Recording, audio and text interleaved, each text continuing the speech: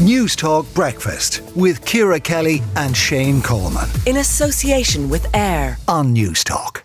The Office of Public Works is set to commission a cull of wild rabbits at Derrynane House National Park in County Kerry to protect other wildlife and rare plants.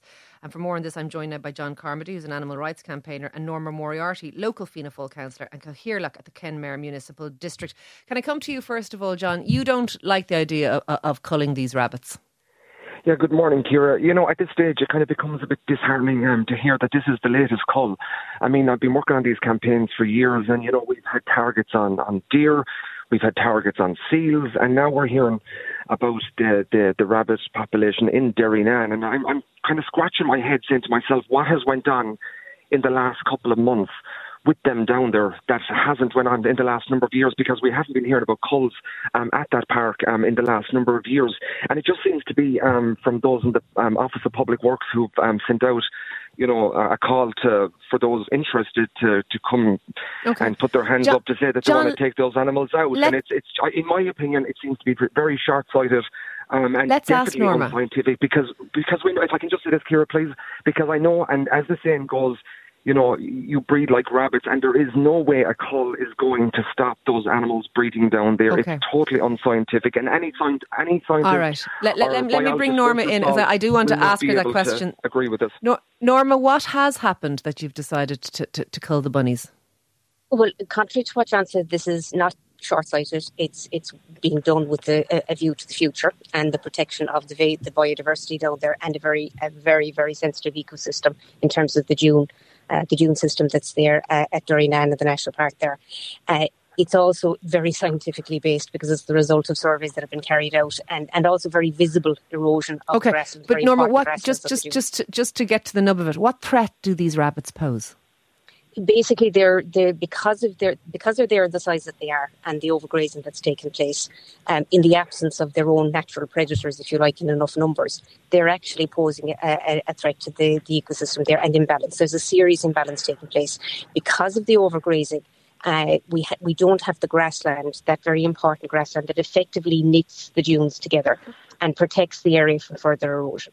They also pose a threat to the natterjack toad and to the choughs and to the whirl snails. So there is a really important ecosystem at play down in Derrynane. John, do you hear what Norma's saying? It's the ecosystem, the natterjack toad, snails, the actual fibre and fabric of the dunes themselves. These things need to be protected for the bunnies' sake as well. They do, and, you know, I'm totally in agreement that we need to protect all of those animals, but no one does it better than ourselves with wiping out animal populations all over the world, and we're coming back to them, we're crying, wondering what the hell happened. But here's the other thing as well, Ciara, is that a lot of these rabbits will end up being maimed, they'll end up being wounded, because they're not always going to be killed on site, and quite essentially that beautiful national park is going to turn into a bloodbath. And I get it, we can't exactly go down there and hand out each individual rabbit a packet of condoms and say, off you go, lads. So why don't the Office of Public Works come and sit down with campaigners and wildlife biologists and come up with a more humane I'm solution, sitting down with you now. John, what's your solution to protect the dunes from the rabbits, to protect the snails and the natterjack toads? Well, here's something that we can do possibly almost immediately until the Office of Public Works puts a pause on their call for this cull, that we can work towards blocking up the warrens that are down there and the burrows, and that will in some way, shape or form put pressure on the local populations of rabbits down there. But I can tell you this, and it's the God's honest truth, as someone else said, that the numbers will come back before you know it again. People are going down to these national parks. That sounds much like what they're doing. I mean, they're not doing they're not blocking the warrens, but they're doing, in effect, that would do the same thing. Norma, is there a reason why that action that John is describing, where you just block up the burrows and the warrens, that wasn't the action that was taken? Look, there's a plethora of actions that are being proposed, and again, like, when you think about it, this is when you're talking about ecosystems and balance. It's basically about the order of beings and their natural predators, and the absence of that natural predator has meant an unnatural explosion of the rabbit population. Who are their predators? Foxes, badgers, ferrets? What are their? Correct. Okay. They're the natural predators, and again, it's about the and part of this plan is the introduction of ferrets as part of that, to be as much as possible to be in sync with what nature would want. But it does need a helping hand. In the absence of those, helping managed human hand. Okay, go for it, John. Yeah, you know what?